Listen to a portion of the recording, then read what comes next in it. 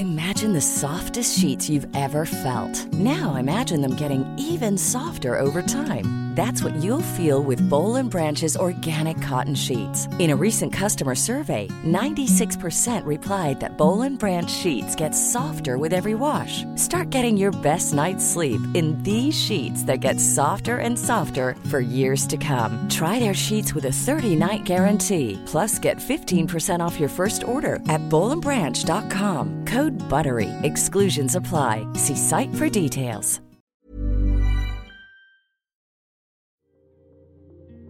Hi, I'm Maeve Marsden and you're listening to Queer Stories. This week, Dan Murphy is a DJ and filmmaker and is not to be confused with The Liquor Shop, although they're both full of cheap booze. He's been the opening DJ for Cher, Kylie and Danny Minogue, created community videos for Marriage Equality, Get Up and Mardi Gras, and was a regular columnist for QX magazine and Same Same.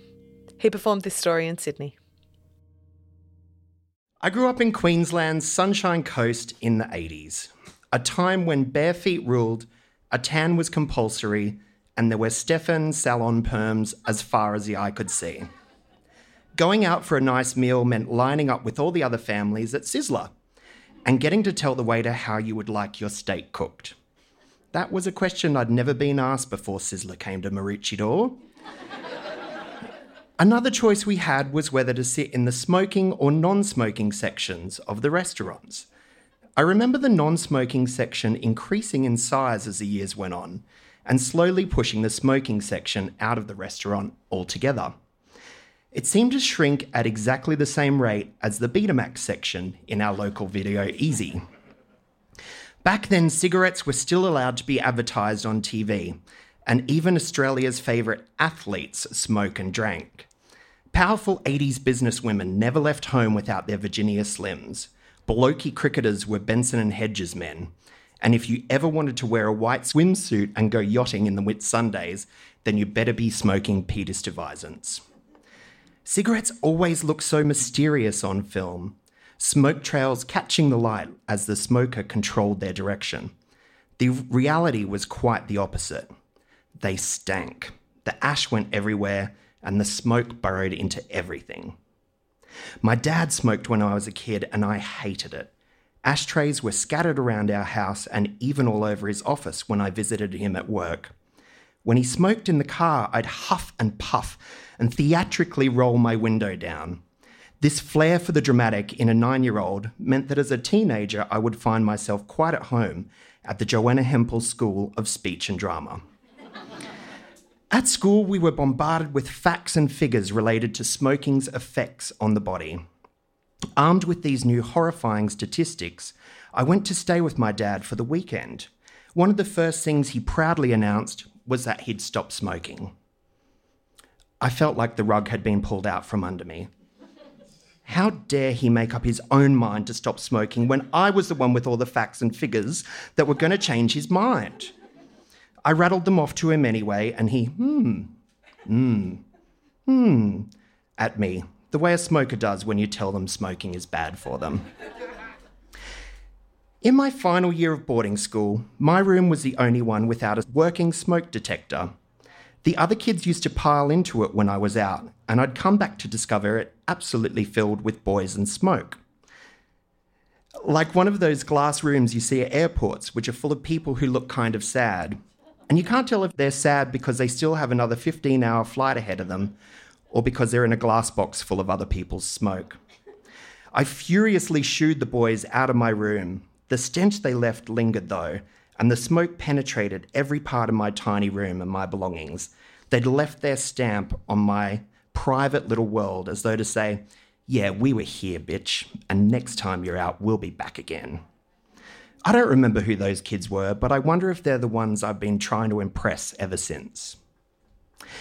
In my first share house, my flatmate used to smoke beady cigarettes, these funny little rolled up leaves that came in different coloured packets. My flatmate was cool, and I wasn't used to being around cool people. She was fun and she had interesting friends, and her boyfriends were hot. She offered me a beady one day and I took it and tried to give off a, yeah, sure, cool man. Oh, smoking. Yeah, groovy. I know smoking. It's rad. I probably held it upside down, but she was polite enough not to say anything.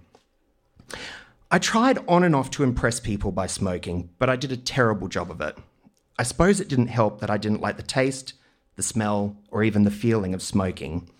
It made all my clothes stink, and I hated waking up with smoky fingers, a dry old mouth, and a furry tongue. On top of this, I still couldn't quite work out how to take a drag without the smoke wafting back in my face and making my eyes cry. A few years later, I moved to London. I took my Lonely Planet guide with me, which as a traveller in the 2000s, you were required to lug with you on every step of your journey. It was the size and weight of a Besser-brick. And tucked away deep inside were a couple of pages dedicated to London's gay scene.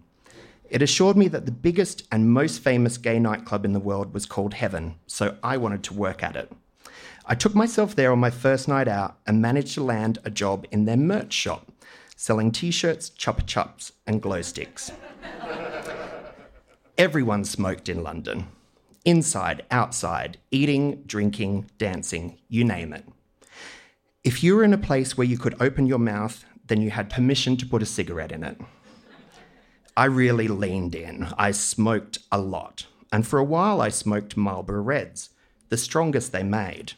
I even tried a packet of Camels once, but even seasoned smokers would look at me like, "Oh, what are you doing?"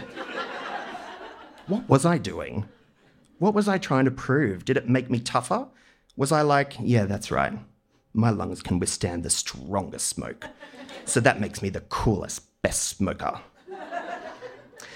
When my 2 years in London were up, I came back to Brisbane with 11 pounds to my name, so I moved back in with my parents. I remember sitting around having a few drinks after dinner. Dad was smoking, and I really, really wanted one.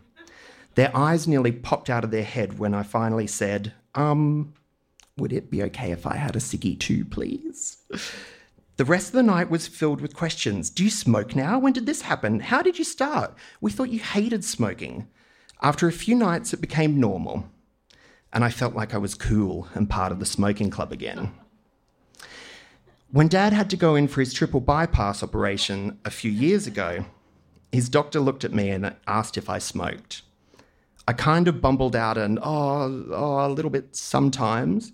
He stared directly in my eyes and said, "You need to stop." The gravity of the situation hit me, and I didn't touch a ciggy for a couple of years after that. Dad would ask every now and again if I was still smoking. It was always a very non-judgmental, as he gets it, but he'd always add, "Remember what my doctor told you." I don't smoke anymore, and I don't feel like I'm missing out. I also don't feel like I have to show those boys from school that I've transformed into one of the cool and groovy kids now. I don't know if cool kids even say groovy. Maybe they do, ironically. I don't know.